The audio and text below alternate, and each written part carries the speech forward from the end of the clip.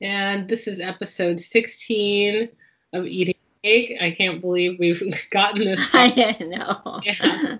And you were coming to you through the technological magic of Skype and Anchor.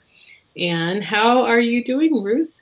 I am well. It's quite a time we live in right now. Tomorrow is I think, the Electoral College vote, and I'm also working on my novel to publish it in a week from tomorrow. So.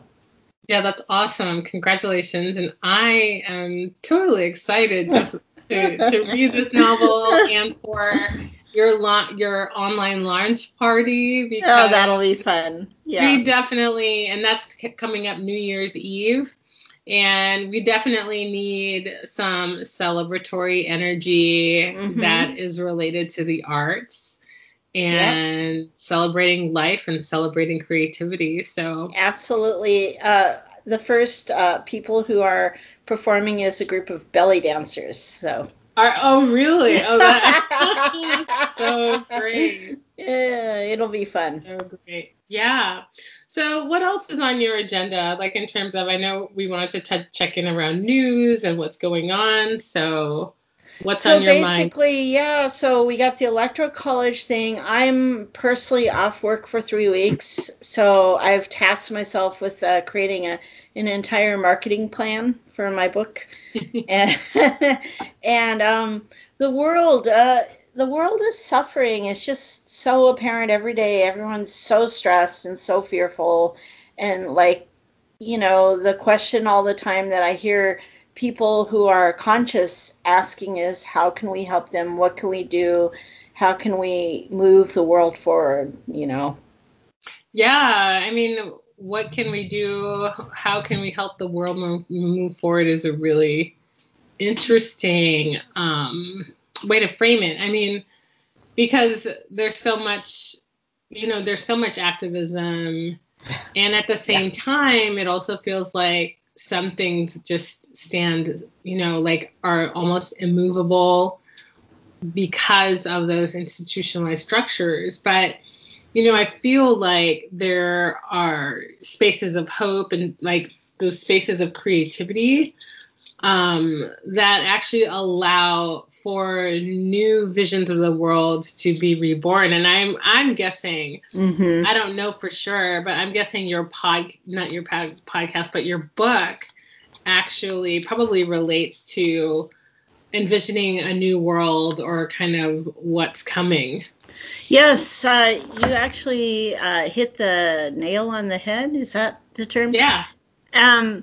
It started out from my activism. Like, I started being an activist in 2016, and I realize now that we can protest all we want, but until we can help people see how it actually could be and how it is possible, we're not going to get enough people to join us in creating a better world. And it doesn't have to be like a utopia. For God's sake, if we just had Medicare for all, we would be just like all the European nations that have it. I mean, it's not in Canada. It's not utopian at all. It's just like, what is the matter with us? We're like the one kid in the class that just never gets it. Yeah, I mean, I feel like there's something here that's really important. And I think that's why I wanted to ask you about writing today in your creative process, because it's really interesting to just see how people are, and not to be derogatory, but they're mentally hobbled by, not just the news media, but just kind of like the daily grind of living. And it hampers us from really just tapping into our own creative processes. I think so, yeah. Go ahead. And I think novels, the reason why I set on a novel is, well, don't feel that equipped, but I just decided to do it because some of us have to just go ahead and do this thing. but novels hold great promise. The Civil War and slavery ended. I don't think it ended because of Abraham Lincoln. I think it ended because of Harriet Beecher Stowe and Uncle Tom's Cabin, and a lot of books will say that's the case. And some of these writers aren't the greatest writers. Like, I can say I'm not the greatest writer in the world, and I had to really work at it a lot and get help. But the vision of it is what people need. They need to be able to read a book and feel inspired by a book and see a vision and think that's the vision that makes more sense than what is going on now. And that's like my whole motivation for this, because what I really want to do is just write poetry for the rest of my life. I don't want to write another novel. Yeah, well, I feel that writing is really good. Writing is a sacred act. My own process of putting together my dissertation was really interesting because, and I had a very particular sacred practice around writing my dissertation research that was very related to the 4 directions, the elements associated with the directions, and really tapping into my own dreams. Like, my dreams were guiding.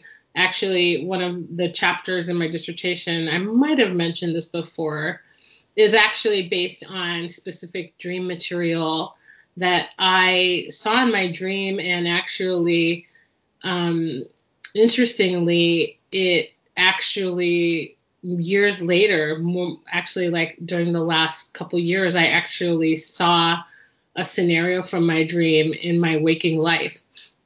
So wow. It's, there's that piece there that dreams can help us tap into the present, the past, and variations on a possible future. And I learned that that language from Jeremy Taylor and Robert Moss, who were 2 of my mentors around dream work. But not to get off on that track altogether, but the writing process was really sacred to me. And I actually just wanted to talk to you about, like, what is it about writing for you that feels like I'm hearing from you that is a sacred act? Well, that's interesting. I think this whole train of thought is interesting because I've actually thought about language, I've thought about writing, and I've thought about speech. And in actuality, when you really, really come down to what it is, you've got speech, which is basically blowing air out your mouth and expecting someone who seems to be right there to understand what you're blowing out your mouth.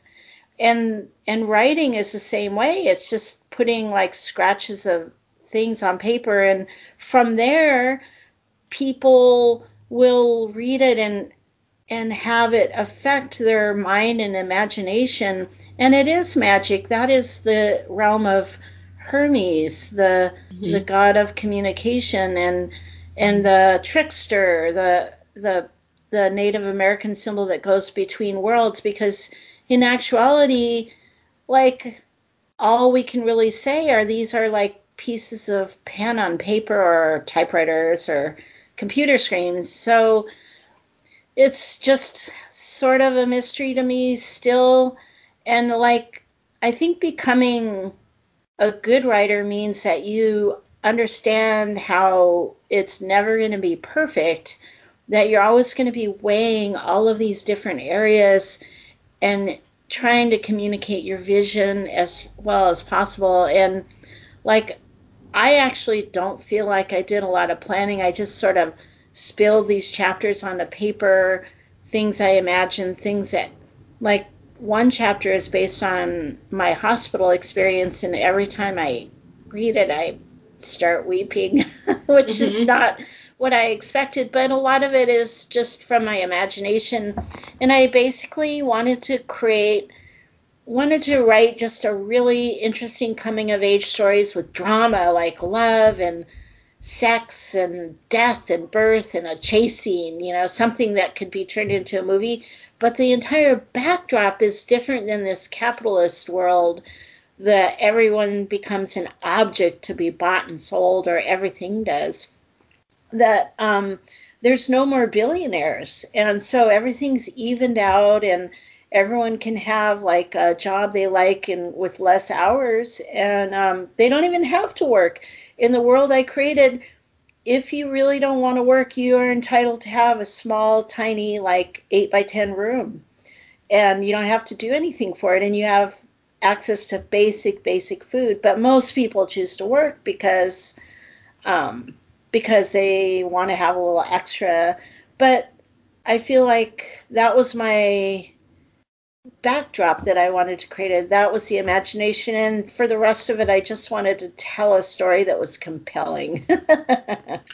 Yeah, I mean, and see, that sounds really inspiring to me, like telling a story that's compelling and envisioning a new world, and that's so interesting what you're saying around being given like the basics, like that's kind of what I believe. I think people, in order to reduce human suffering, we should all be offered the basics in order to survive. Living should not be criminalized if you're poor. I know.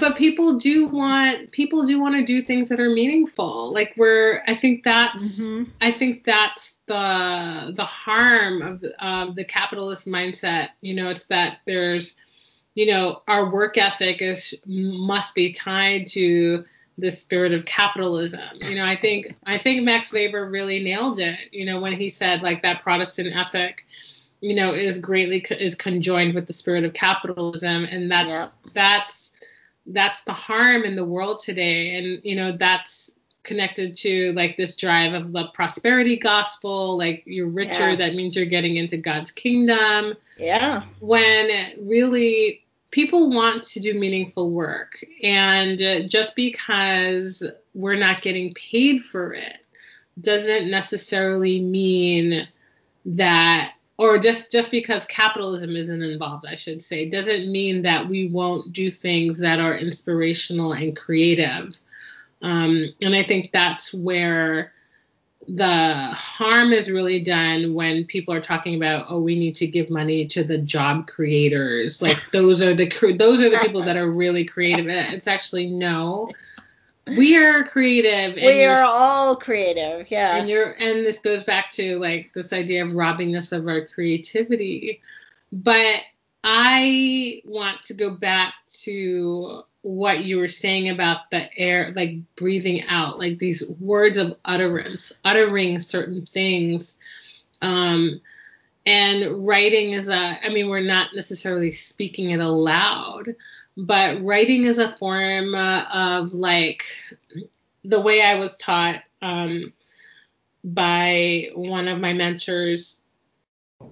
And he didn't write this, but one of his mentors wrote it, Bill Gray, who said, words are a condensed form of consciousness. Mm-hmm. So the words we choose in terms of naming the world, in terms of describing it, is our condensed forms of consciousness, which organize our world and organize the images that we have available to us in our sacred imagination. So I just wanted to ask you what you thought of that, because I really like talking about this idea of words being in condensed forms of consciousness.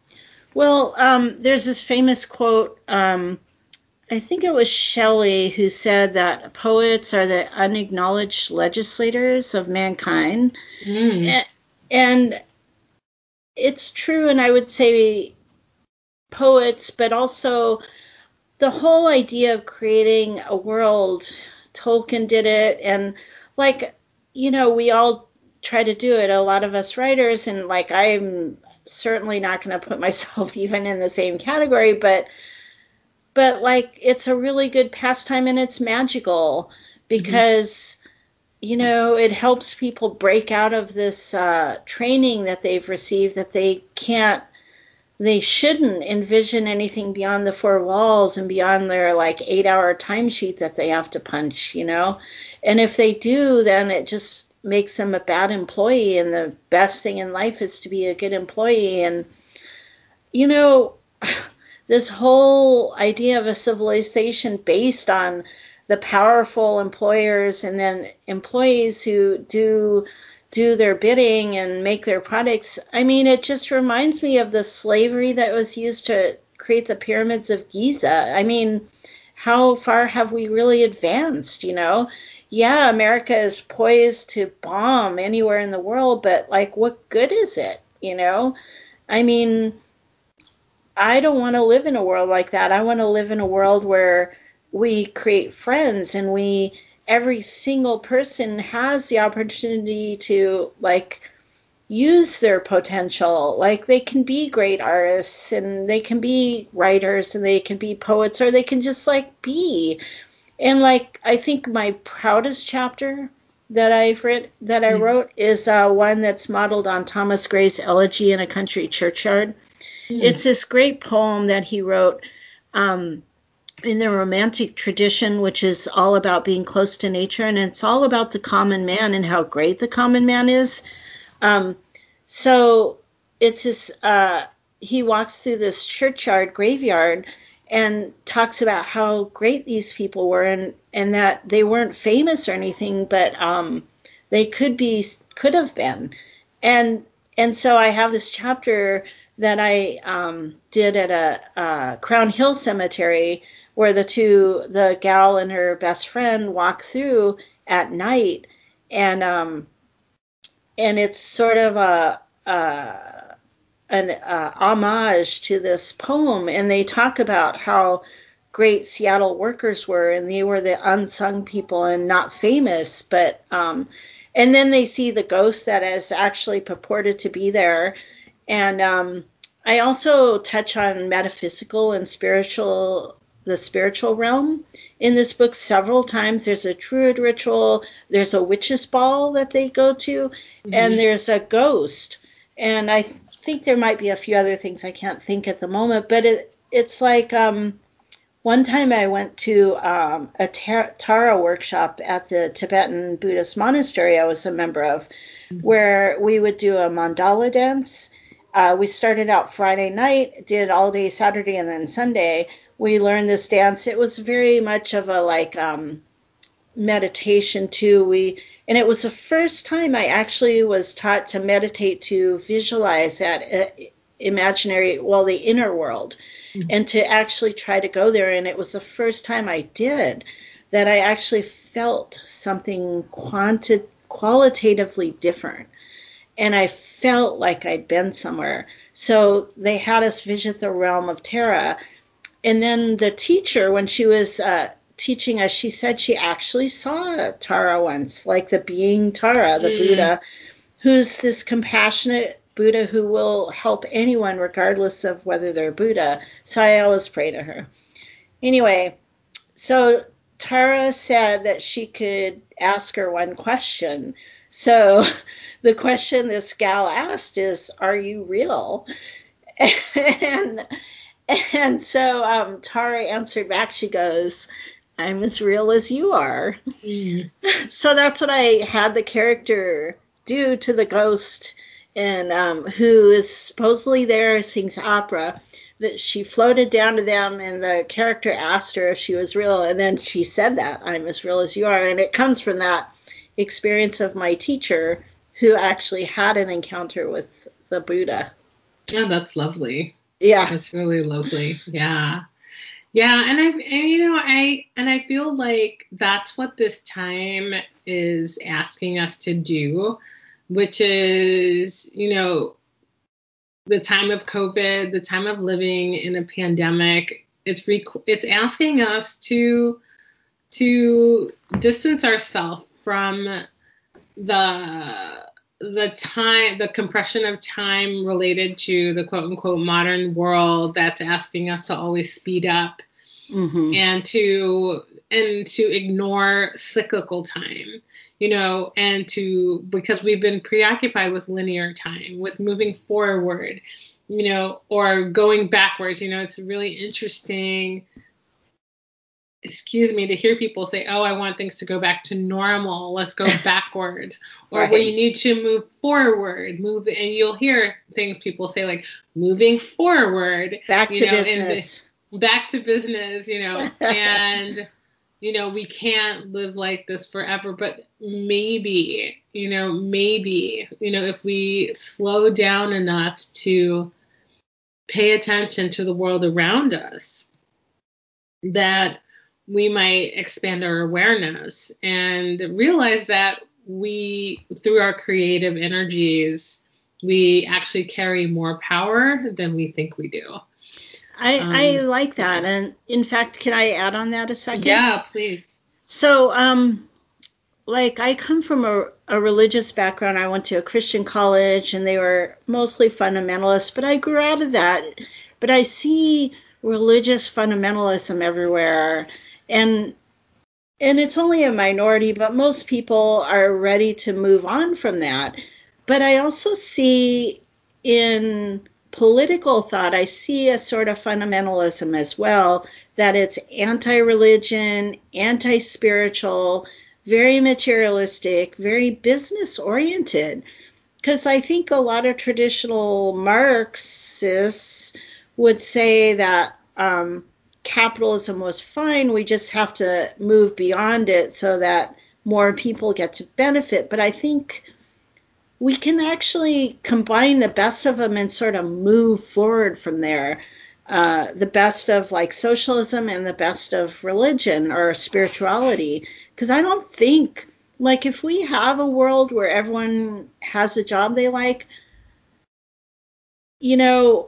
why? Why are we existing? I think we can never leave that out of the equation. We can never leave out this, what people would call the inner path or the spiritual path, or even the soul or the spirit, or love or compassion. I think it's a mistake for the political ideologies to leave that out, and I'd personally like to see them combined. And I think that's what my book also tries to do, is make people see how they can be combined. Yeah, I mean, I really like that a lot. I mean, that's, I think that goes back to, our grounding in indigenous wisdom traditions, be it, European, Western European indigenous traditions that were eradicated by the colonialists, or, indigenous traditions here that were also eradicated by, right. European colonialists. So it's really interesting to see that, this kind of holistic, understanding the great mystery of life, is something that everyone's just trying to reconcile, like even these discussions of science and spirituality, like, oh, we have something in common. Well, of course we did. But it was science and the Enlightenment thought processes that, gave us that split between the mind and body, and that segmentation or the fragmentation of self, where we live in this where the idea is that we live in this mechanistic world, and we don't. And it makes me think of something that we were talking about before, which was, a little bit, just like a few minutes before we actually started recording, which is kind of understanding, when people talk about magic, what exactly are they talking about? What exactly do we mean by magic? It's not hocus pocus. It's not, conjuring up or invoking, Yep. And one of my mentors, and I was referring to him before a little bit too, R.J. Stewart, he always talks about how we're not invoking anything. And these things, we can't invoke them.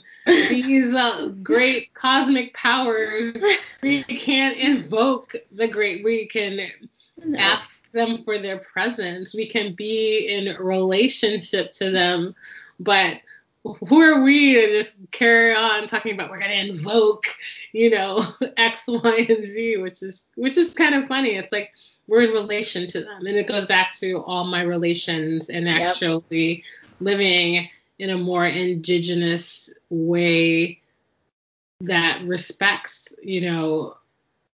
our place in the world, and we're not at the top of the food chain. We're just one of many beings on the planet. Part of the circle. In fact, I studied Alaska Native form line art for about 3 years. And in the class, we learned a little philosophy, of course, but the thing about the Northwest Coast form line art, that's the kind of art with the black curvy lines, and it's red too, and it's just beautiful, like killer whales and ravens. So the thing about that kind of art, that tradition, is anytime there's human representation in it, the human is only a part of the whole circle of it. It's not like always like the ruler over it. It's incorporated into the holistic vision of the universe. And like the people with that hardened capitalist mindset that you have to create a separate reality from the actual universe, they don't get that. And the thing is that ruling, the rulership way, does not lead to magic. It just leads to death. Because ultimately, and I hate to be like Debbie Downer here, but the capitalist system will lead to global warming, which will lead to a lot of death and destruction if we don't stop it.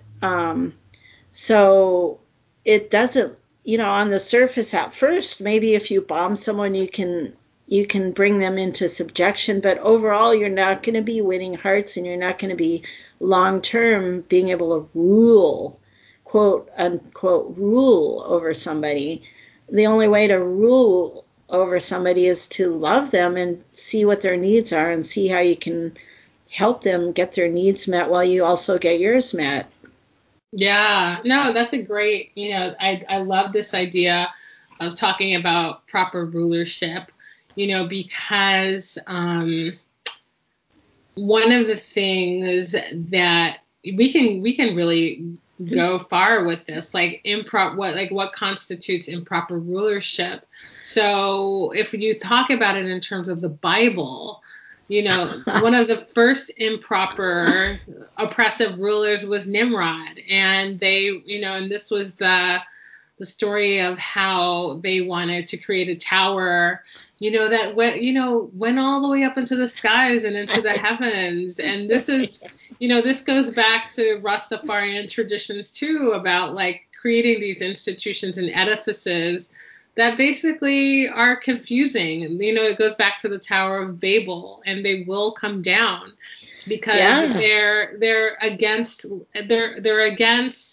the circle of life. They're about, man in particular, dominating the world. And the other one that, comes to mind, well, and then, and that relates to Noah and the flood because of the abuses.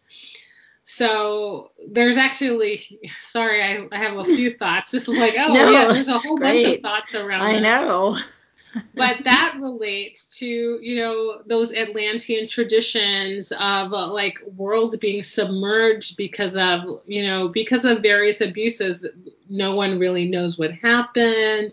Oh, it's a big mystery. But maybe it really isn't a big mystery, because we are in a situation right now where we violate the planet. We violate all of the living creatures. They move in and out of extinction or endangered species. We chop down things and we abuse, the planet by resource extraction and heavy metals. And then we abuse people to design things that actually dehumanize us in the process. So, going back to the Atlantean stories about whole civilizations being submerged made me think about, well, there's climate change. Well, the sea levels are rising. Well, there's mudslides. Those are timeless stories that have relevance to how humans abuse the world and abuse each other and abuse all of our relations. So I think there's some real warnings to take away from that. It's really sobering to think about, well, stop searching for Atlantis, in that way, because the humans create Atlantis, create the story of Atlantis and create the tragedy, so to speak, of it by creating worlds that are impossible to sustain. So yeah. And I just thought, it made me just think, just one more connecting thought, and then I'll hand it over. It made me think of Arthurian legends and how male energy, like King Arthur, for example, had to have a respectful relationship with the land, and that his power was conferred by women, through the Avalonian traditions and through the women who were mediating water. And so that wasteland, so to speak, that story of the wasteland is about being in right relationship to the land, and being and holding that kingship as sacred, as stewardship, and as like a land protector. Those were kind of some ideas kind of floating around in my head based on what we just talked about. Well, I love what you said about King Arthur, because that was my understanding too, that the Grail is the healing of the land. Although I do suspect there may be a real Grail, and I have an idea where it might be. But the symbol of it, it's healing the land, and it's these feminine energies. It's just insane. It's just insane that I think Bernie Sanders woke everyone up, because before him, I knew it was insane, and a bunch of us, millions of us, knew it was insane, but we felt like there wasn't anything we could do. Now we're all online and we're talking to each other, and maybe we're fighting, but there's still a lot of us trying to talk to each other, and what we have to do is not complicated. It's not out there somewhere to figure out. It's in front of our face, like me.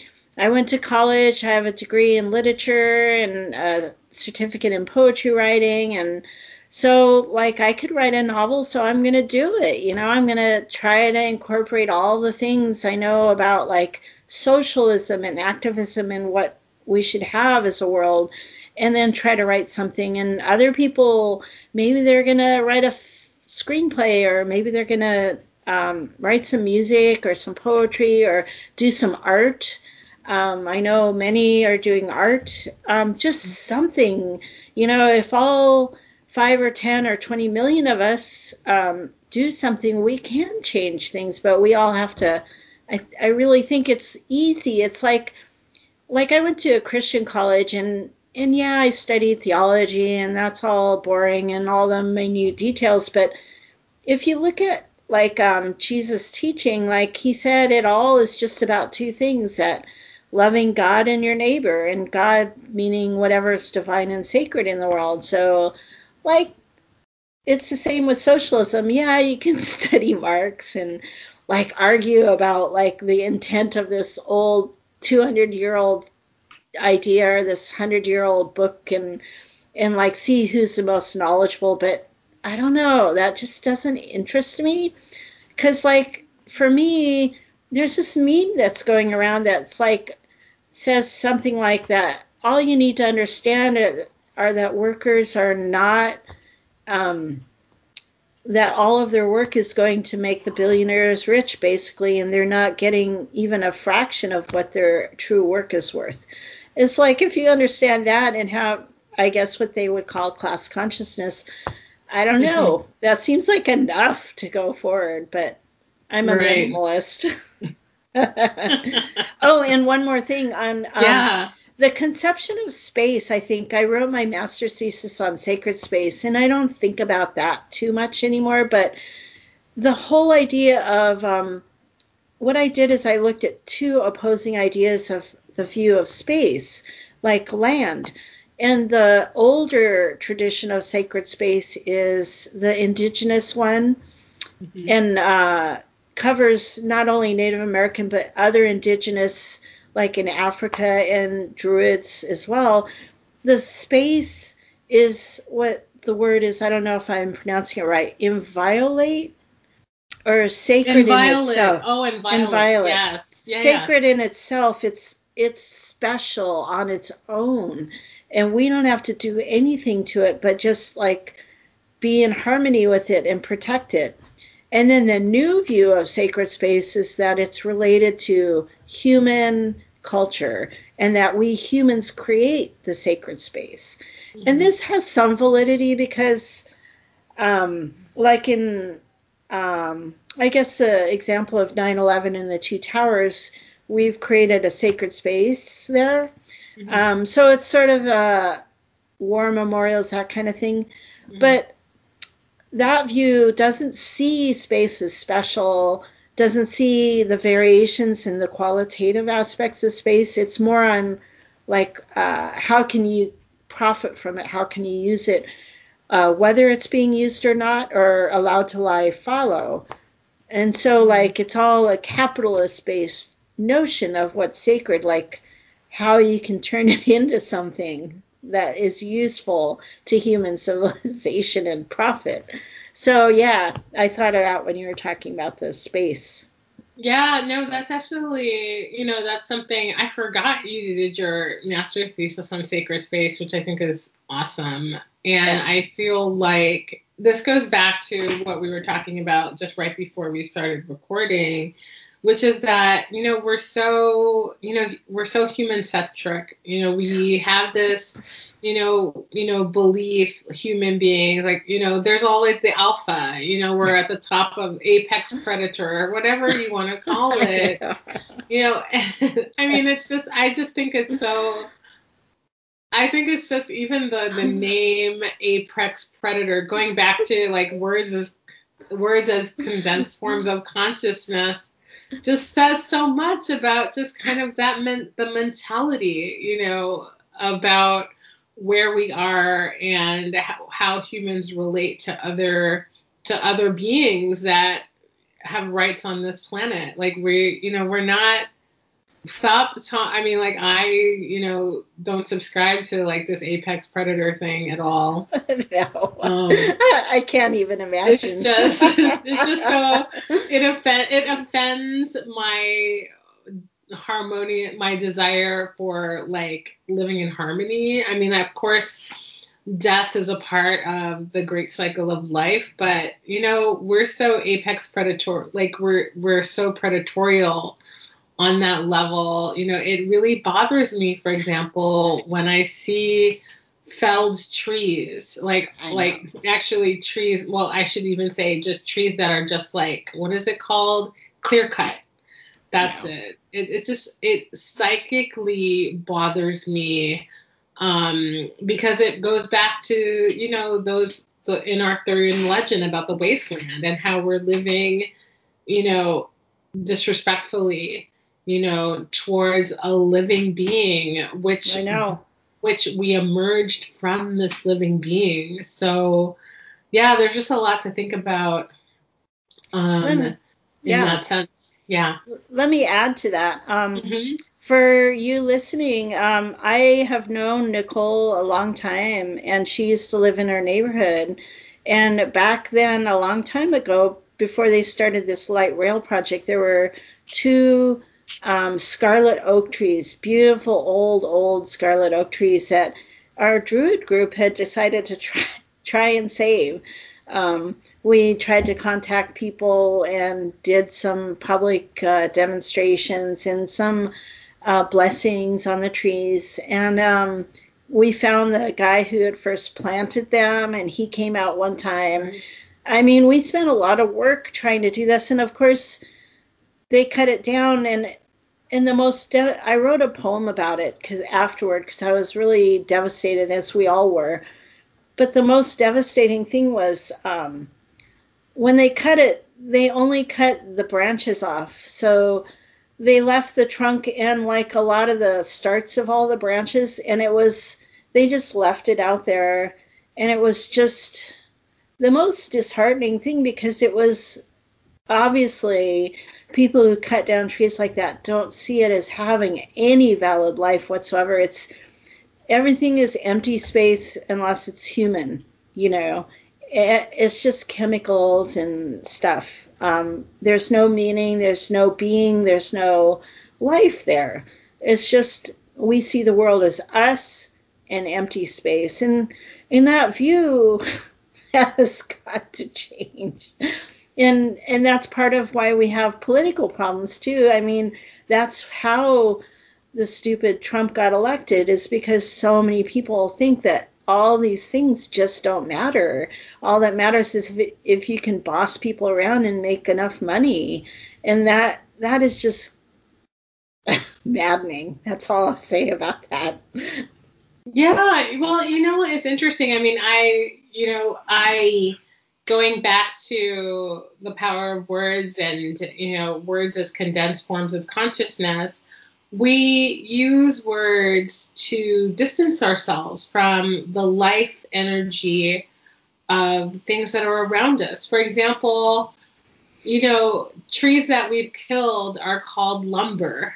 It's so interesting. Oh my God, you're right. Instead of saying lumber, people should just really say, these are the remnants of that living, shining being that was across the street from me, that breathed in and out for 80 years, and this is the remnant. But instead, they just de-being it, and it's right. Lumber. Yeah. Oh my God, wonder. You're so right. And it's just one of those things where I'm just like, it's so interesting to, and this is the part of like being an anthropologist that's just fascinating, the kinds of words we use to detach ourselves from other forms of life. So, and we do this with other things. Like when we eat pigs, we call it pork. When, chicken is fowl, like a beef, these are the dead animals that we choose to kill in order to detach the way we think about it from life, from the actual life energy that it holds for us. So when I see like trees that are clear cut, I just feel like I experience it as like an amputation of their life. And so, and the word lumber, it's like Latin roots, I believe, is in the word loin. So it's about the legs or the body of the tree. Right. That we're using, but we're using language to detach ourselves from the consciousness of that particular life form. So that is there's just a lot there to process and think about, like in terms of what we're doing. And that, I think what you said about language makes me think of 1984, how the political elite deliberately used language and narrowed the language so that the thoughts became narrow. And one of the things that came up in my book that I hadn't expected, but the idea that even though we have a world that works for everyone can have a place to live and have a job they like and food and everything, and there's no more homeless. The thing is, people are still constrained by old ways of thinking. There's remnants of that. And that's still something, like I have one chapter that there's this racist on the light rail who attacks this young black man. And it's from an experience that I actually had, but I thought, why not project it in the future? Because it's still going to be there. Mm-hmm. So, like in the real life, I went up and confronted the guy. But in the novel, the main character has to do that. And it's exactly the same. It is the same. It is the same. It's just wild. I mean, and, you know, that's the thing. We can choose our battles. We can choose our moments to really confront things head on. But at the same time, I think we amplify our energy also when we create the world that we want to live in. And even if we don't have a lot of resources, it's important not to focus on what we can't do, but focus on what we can do. Like what we can do. Like we're all capable of doing something that's in service to all forms of life.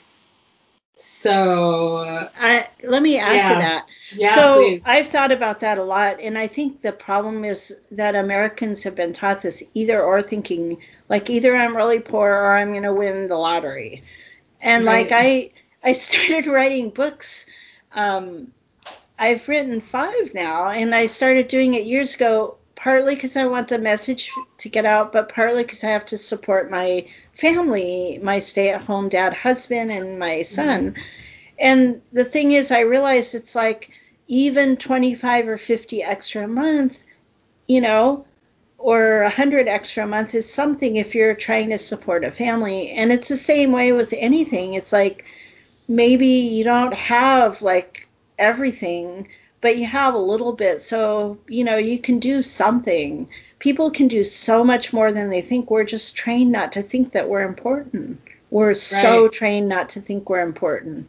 Yeah, and we're so trained to think that we're not creators. Yeah. We're capable of transforming our world, and that we're powerless. And we have a lot of really, the more we cultivate our own energy and our own creativity, be it through meditation, through art, through poetry, through writing, through, energetic practices like Qigong, for example, we start to understand that like that energy is available to all of us. That's the energy of the cosmos. That's the fountain of renewal. Like when we tap into that universal energy, and I'm not saying it, in that like new agey way, in the sense of like, like there's not, but there's something to that as well. Like just thinking about, our feet, like we live on this planet and we carry the energies of the planet within us as well. So I totally agree.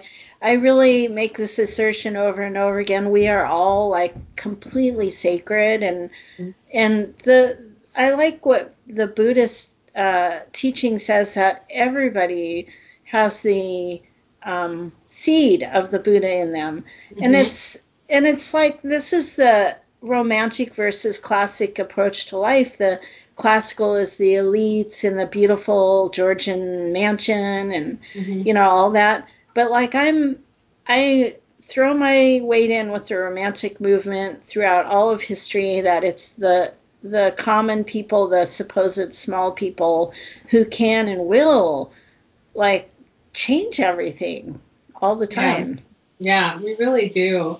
And I know we're coming to the end of the hour. So, I mean, this time really flew by. Yeah, but totally. I know we talked about reading a little bit. I wanted to read a little bit from this book that a friend of ours, Peter Berry, whose uncle is Thomas Berry. Oh, wow.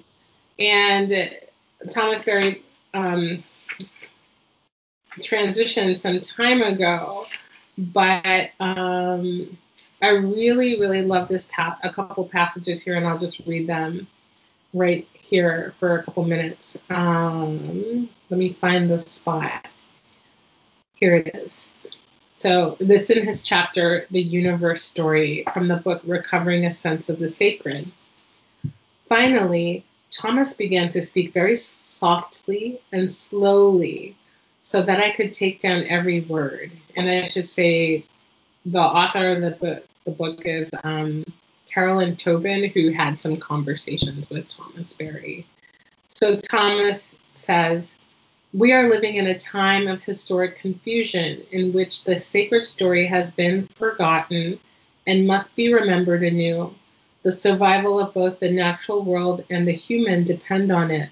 Our fate and the fate of the planet is identical. We must shift from an entirely human-centered view of our existence to a realization that the earth is a communion of subjects, a oneness of which we are all a part. It is not a collection of objects for our use. We must enter into a new human earth divine relationship within a new sacred story that is emerging to meet the barrenness of this time." That's the paragraph I wanted to read. That was so beautiful and really relevant. Yeah. Yeah. So I love that we're a communion of subjects, not a collection of objects. And that's what, we've reordered the world in a way we've dehumanized it, and it's a collection of objects for us to hoard in our house, and that's the consumer mindset. But yeah, Ruth keeps just shaking her head. No, that's so great. We could probably talk for hours, but this has been like a great conversation, and I really appreciate doing this podcast. So it was a great idea. Yeah, and and I think we have a few things to say. That we're gonna change the format a little bit, which is instead of a weekly podcast, we're gonna go to a bi-weekly format where we can have more thematic content and just give us space to breathe a little bit and have a little bit more time in our schedule. So we will not be posting anything, uploading any new podcasts until January. Yep. But we will be around for Ruth's launch, which is on December 31st. So New Year's Eve. New Year's Eve. And what time is it happening again? 7 to, I extended it to 10 because I think there'll be a lot of people wanting to do readings and music. And I've been deciding I'm going to invite my favorite band. They probably won't come, but I have to invite Portugal. The Man, because they've retweeted my tweet a few times. So I'm like, I know. And they have my one book, Capitalism Must Be Composted. So nice. And so at least they respond. So I'm going to invite them. But there's other musicians who will be there playing some music. And there's others who are doing some readings. There's this great Seattle poet. She's really good. And she's going to do some reading. So I'm excited. Yeah. That'll be super cool. I know. Well, happy solstice, everyone. And happy holidays, Kwanzaa, Christmas, Hanukkah. What am I missing anything? I feel like there might be something, but whatever you celebrate. Yes. Have a wonderful time. And likewise. Yep. Blessed be. Yes, blessed be. Take care, everybody.